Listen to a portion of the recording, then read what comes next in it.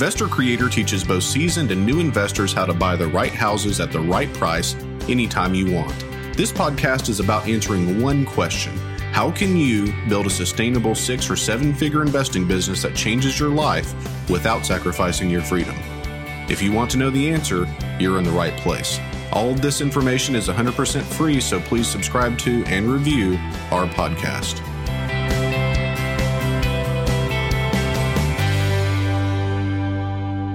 Hey guys, welcome to Investor Creator, where I tell you the truth about what it takes to become a high-level 7-figure real estate investor.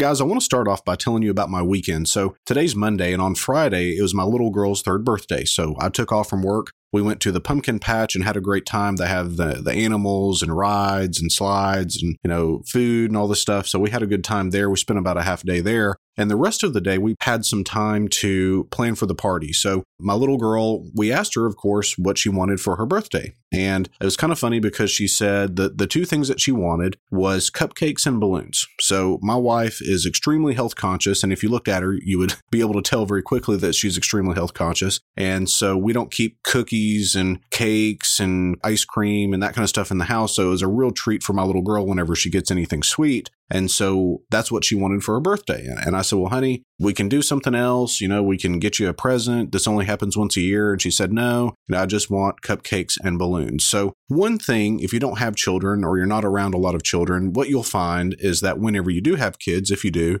is that you go to these birthday parties and the vast majority of them are just not any fun at all. So you go to them and, it's kind of boring and you have all these kids running around. There's nothing to do. You eat cake and you leave. And one of the things that I wanted for her birthday is I'm big on creating memories and I wanted it to be fun for everyone. So I thought, okay, she wants cupcakes, which is not a big deal, but she wants balloons. So let's get the biggest dang balloon we can find. So I spent quite a bit of time finding a hot air balloon, and that's what we did. So we had a hot air balloon in the backyard and it was tethered and everybody had a great time. We had a couple pictures of sangria for everyone and had this big cake and it was just a lot of fun. So I had kind of a cool moment. So I don't have these very often, but it's like we had all of our friends and family there and, this balloon is getting blown up and my little girl's just going crazy with excitement and, just seeing the excitement in her eyes and all these kids running around, all of her friends. And I was just looking at the crowd and I was thinking, this is why I do what I do. Without a doubt, this is exactly why I do what I do. This is why I mentor. This is why I invest. This is everything because,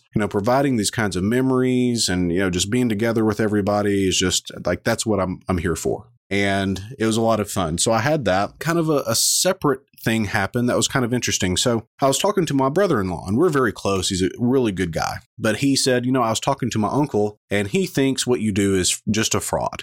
And I was like kind of taken back by that. Like, it's not exactly what you want to hear in conversation. And so I was like, well, what's going on with that? What did he say? And he says that you just go in and, you buy these houses and these people don't know what is owed or what it's worth. And, you just go in and you're just like stealing houses. And I was thinking, that's just really interesting to me because I really think that it's a common misnomer in what we do. And I think our industry as a whole has kind of a bad reputation at times for what we do. So today I want to go over ethics. So is it ethical to buy houses at an extreme discount? And this is something that, whenever I first started, I thought, well, gosh, why don't they just sell it retail? Why don't they just call a realtor? Why don't they just sell it by owner and, do it and all that? And that's before I met a real motivated seller and, everything changed at this point. But that's what we're going to talk about today is it ethical to buy houses at a discount? So let's kind of take an example that I think everyone can relate to. So let's say that there's a $100 product at Walmart. And so let's say it's just a bicycle. So you're shopping for a bicycle, either for yourself or a child or, whatever. And it's originally $100. So it's a $100 bicycle and it's on sale for $60. So it's a 40% discount. And so what we do whenever we're looking at something retail, we look it up on Amazon. And so we look at the price on Amazon and, what are the ratings and all of that, which is really effective. And so you look it up and on Amazon, sure enough, it's $100 and it's well rated. So it's like, okay, this is a deal. Would the average person go in and say, okay, cashier, I want this bicycle, but, I think 60 is just too cheap. I want to pay 75.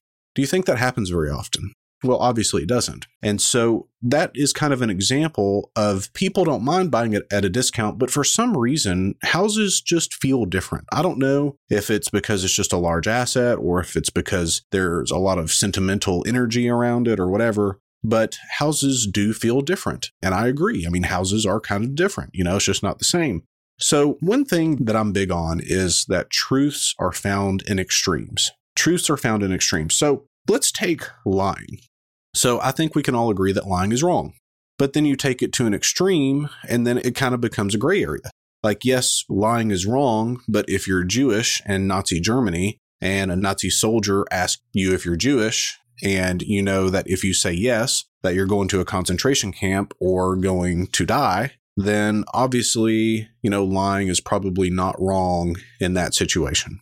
And again, that's an extreme, but I think truths are found in extremes. So let's take another one. So in my opinion, a man assaulting a woman is absolutely wrong. Like really, really big on, you don't hit a woman. But what if that woman is someone that you don't know and they're assaulting your child or they're assaulting an elderly person pretty violently? So do you assault that woman to stop her attack? So again, that's an extreme, but the truths are found in extremes. So let's go over kind of an extreme with house flipping. So let's say that we have a seller call us and they have a house that's worth $1 million. They're 85 years old. Their ability to make a decision with capacity is in question, but of course we can move forward with the transaction without really bringing that to light. And they think the house is worth $100,000. So they have declining health. They owe $75,000. They want $25,000 to walk, and they're willing to sell that house for $100,000. Is it ethical for us to buy that property? In my opinion, the answer is no. So why is it not ethical? Well, that's an extreme situation. But again, the truths are found in extremes. So, I just feel like buying something at 10 cents on the dollar is just too little. And it begs the question, well, where's the line? And I don't really have a great answer for that because I think the line is different depending on the market conditions. The line is different depending on the estimated cost of repair, depending on the capacity and wherewithal of the seller. So, if we have a seller that is in extreme wealth and the money really doesn't mean anything to them, then I think that kind of changes the way that we are going to look at the situation. But in my opinion, this situation, we don't know if they have capacity. They think the house is worth $900,000 less than what it's worth. They're going to get very little money. I just don't feel good about that. And for me, I want to feel good about what we do. And I do feel good about what we do, but it's because I would never do that deal. Okay. So I think that's a really black and white example of a situation in which real estate investors can take advantage of people if we allow ourselves to do so. And if you see enough motivated sellers, guys, you run your marketing, you get things up and going, you start visiting people, you will, if you do this long enough, be put in a situation where you have the ability to take advantage. And so I hope that you make the decision early on to run an ethical and honest business that you can feel proud of and feel proud whenever you're at a party and someone says, so-and-so thinks you're a fraud, and you can know with absolute certainty that that's not the case because we treat people fairly. So that's a black and white example. Let's go over an example where it's not so clear cut. Let's say there's a house, you have a motivated seller call in. They owe $250,000 on a house, and the house is worth $500,000. They're 2 payments behind, and all they want is the mortgage taken care of. So you're at 50% of value. It's as is, so there's no repairs that have to be done. Is it ethical to buy that house? Maybe. I think that you have to make that determination for yourself, and that would be kind of a close call for us. Now, multiple times in our career of my company, we've paid people more than what they've asked for. And I think that that's an important thing to do if you're going to hinge your business on honesty. So let's talk about a deal that we had come across our desk not long ago. And this one came from a wholesaler. So there was a wholesaler, and I'm going to kind of mess up the numbers, but as a ballpark, like $48,000 was owed. There was $6,000 in back payments. So it was about $54,000 total that was owed. The seller was getting like $2,500 and the wholesaler was going to make like $50,000. So he had some kind of an understanding of deal structure. He was taking the 54,000 sub 2 or the 48,000 sub 2. And then whenever someone came in to take over the contract, they were going to have to pay the 6,000 in arrears, 2,500 to the seller, and then the $50,000 to the wholesaler. So this house was worth close to 185,000. Okay. So it was $185,000 and you had roughly $100,000 that was the purchase. Okay. And this is as is. And I just look at that and I'm thinking, okay, wholesaler's making 50 and seller is walking away with 2,500. And, if that were me and I was the wholesaler, I think I'd have to give them more than that. I just didn't feel good about it. And it was a good deal. We passed, it just didn't feel right. And it's just not a deal that I really felt like was fair to that person. So let's talk about a deal that we did. This was one of my first cash deals. Okay. And I say cash, it's not that exciting as far as I had a whole gob of cash saved up. We had a seller call us. This was in the depths of the recession. And she called in and I could tell right away that she was an older lady, very sweet lady. And we'll call her Mary. So Mary calls in and she says, I have 2 houses that I want to sell. And we get into conversation and she said that both her husband and her 2 children had died within the past 90 days. Now, you just think about the emotional trauma that has to be associated with that. I've never lost that many people close to me, I guess ever, but certainly not within 90 days. And so I think about that and it's like, good Lord, what a tragic situation. She owned the houses free and clear. There's 2 houses on one deed, so I was going to have to subdivide them. And they were in a pretty marginal area of town. So they had been vacant for 2 or 3 years. She'd been trying to sell them. And it was just kind of a sad situation. So I didn't really know this lady's capacity or if she really had the ability to make a decision to sell these properties. And I certainly didn't want her to make a bad decision for herself. So I said, ma'am, I'm happy to go and buy these houses. How much do you want for them? And she said, well, I want $20,000. I said, okay, so 40. And she said, no, that's 20 for both. And I'm like, okay, you certainly have my attention now. I just stopped for a second. I said, Mary, is there someone that you can have meet with us? Someone that can be kind of your advocate, maybe a friend or a colleague or someone from church or whoever. She kind of giggled a little bit, and which I thought was odd at the time. And she said, I think I have exactly the person. And I said, great. So we set the appointment. So a couple days later, I go to the property and I pull up and there's a couple cars outside. And I noticed that one of them is like a really, really nice undercover vehicle.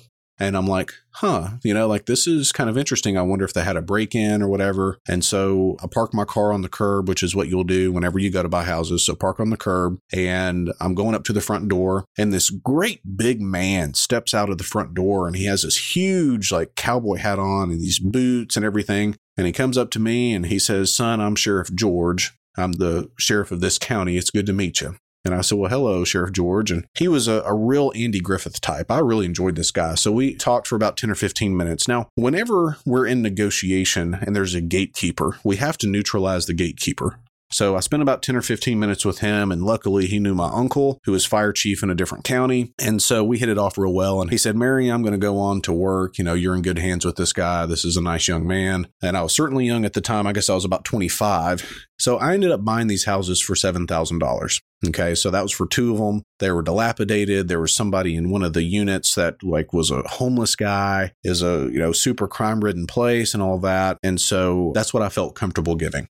Fast forward, I take title to these houses. And again, this was in the depths of the recession. So what I was doing at the time was almost all creating notes. So I'd buy property and sell it with owner financing. And so I was creating notes. So I was going to sell each house for $25,000 with owner financing. So my goal was to get 5 down. I'd carry $40,000 in paper and get my cash out of the deal and make $3,000 in profit on the front end and carry the $40,000 at 10%. Okay. So we'd create 2 different notes in first position. I could leverage those notes if I needed to, but those were going to be really, really good notes. So an odd thing happened. So I was advertising the houses on Craigslist. And I think I put them on at 3 o'clock in the afternoon. About 3:15, I get an email from a guy that says, hey, I'm interested in these houses. I'm a neighbor. Now, guys, whenever you sell real estate or you're going to go sell some real estate, then you know that neighbors can be kind of nosy. They want to see, what something's going for. What did the Joneses, what did their bedroom look like? God only knows, right? I kind of blew it off a little bit. I said, well, I've got to get the doors locks changed and all that. So whenever I get that done, I'll call you. And I guess it just kind of slipped my mind. I never did. So he reached out to me about, 2 weeks after that and said, hey, do you have the houses yet? And I said, yeah, there's a lockbox on the front door. Go take a look. If you're interested, just call me, kind of whatever. About 30 minutes later, he called me and he said, hey, I'll take this one. I know you're selling them for 25. Would you take 20? And I said, no, we're selling it for 25. What kind of a down payment are you trying to work with? And he said, what do you mean down payment? I said, well, you have to have a down payment. I'm not going to own or finance you the property without a down payment. He said, oh, no, I'm paying cash. I sold him that house for $20,000 cash, but he didn't want the other one. So about 2 weeks after that, I'm sitting with a friend of mine. I'm telling him about this deal and how great it's working out and all of this. And he calls me and he said, hey, I've really been thinking about the house and I want to talk to you about it. Now, guys, whenever you have a deal under contract, but you don't have the earnest money yet, you do not want to get a call from your buyer saying, hey, I've been thinking. Okay. So my first thought was, oh gosh, he's going to back out and there goes my deal. Right. So he said, well, I've really been thinking and I think I want the other house too, but would you sell it to me for 15? And I said, well, if you'll go 17, I'll sell it to you. I sold them, both of them, for $37,000 and I had $7,000 in it. And so closed, got everything done. I've got $30,000 in profit and a pretty strong rate of return. I don't know cash on cash what that is, but it's pretty, like 500% in 30 days or something. I didn't really feel great about that. So to talk about ethics, I actually sent Mary more money. And I don't know if she really needed it. She had a nice car and, I don't really think she was hurting for money, but, that's just something that I wanted to do. So all that to say, guys, whenever we're doing this business, we can do it in an ethical and honest way if that's how we choose to do it. And you're going to buy more houses if you're honest with people. I grew up in a family that we were in livestock. It really is kind of like the Wild West because everybody's trying to kind of hose everybody else. And so that's what I thought that this business was going to be, and I didn't think I'd be good at it. Guys, it doesn't have to be that way. So there's two things that we do with our business to make sure that we feel that the deal is solid, that the deal is ethical. Number one, we will not buy a house if the seller does not have a good understanding of value. So the situation where the house was worth $1 million and they said, oh, this house is worth $100,000. Well, that would never happen. And if that happened in real life, we would say, well, you know what? Why don't we look at Zillow and look at Trulia and Realtor.com and Redfin and get some ideas of what the value would be. Frankly, guys, most people, because of the internet, are going to have a pretty good indication of what value is anyway. And of course, either any one of those data sets can be wrong and wrong at an extreme. But usually if you take all of them and you kind of average it, it's in the ballpark. It may not be, 100% on, but it's in the ballpark. So the previous episode where we talked about the $40,000 equity position that we picked up, the guy knew within, $5,000 what the house was worth. And we got, I guess, about $5,000 more than what he thought. But whenever he says, I think it's worth in the 130s and I think 140, then I feel pretty good about that. So that's the first thing that we want. We want a seller that knows what the value is. The second thing is when we have our purchase and sale agreement. Now, guys, you call it a purchase and sale agreement. We don't call it a contract. And, if that's not obvious, email me and I'll go over that. And I'll probably just do a podcast on basic sales ability. But we call it a purchase and sale agreement. So I have a standard 3-page agreement. The first thing that our seller approves on that agreement is a line item where they initial that we buy and sell for profit. So if it's not clear already, we're making it 100% abundantly clear that we buy and sell for profit. Here is a line item, guys, Mr. Seller, Mrs. Seller, that says we buy and sell for profit. I'll need an initial here.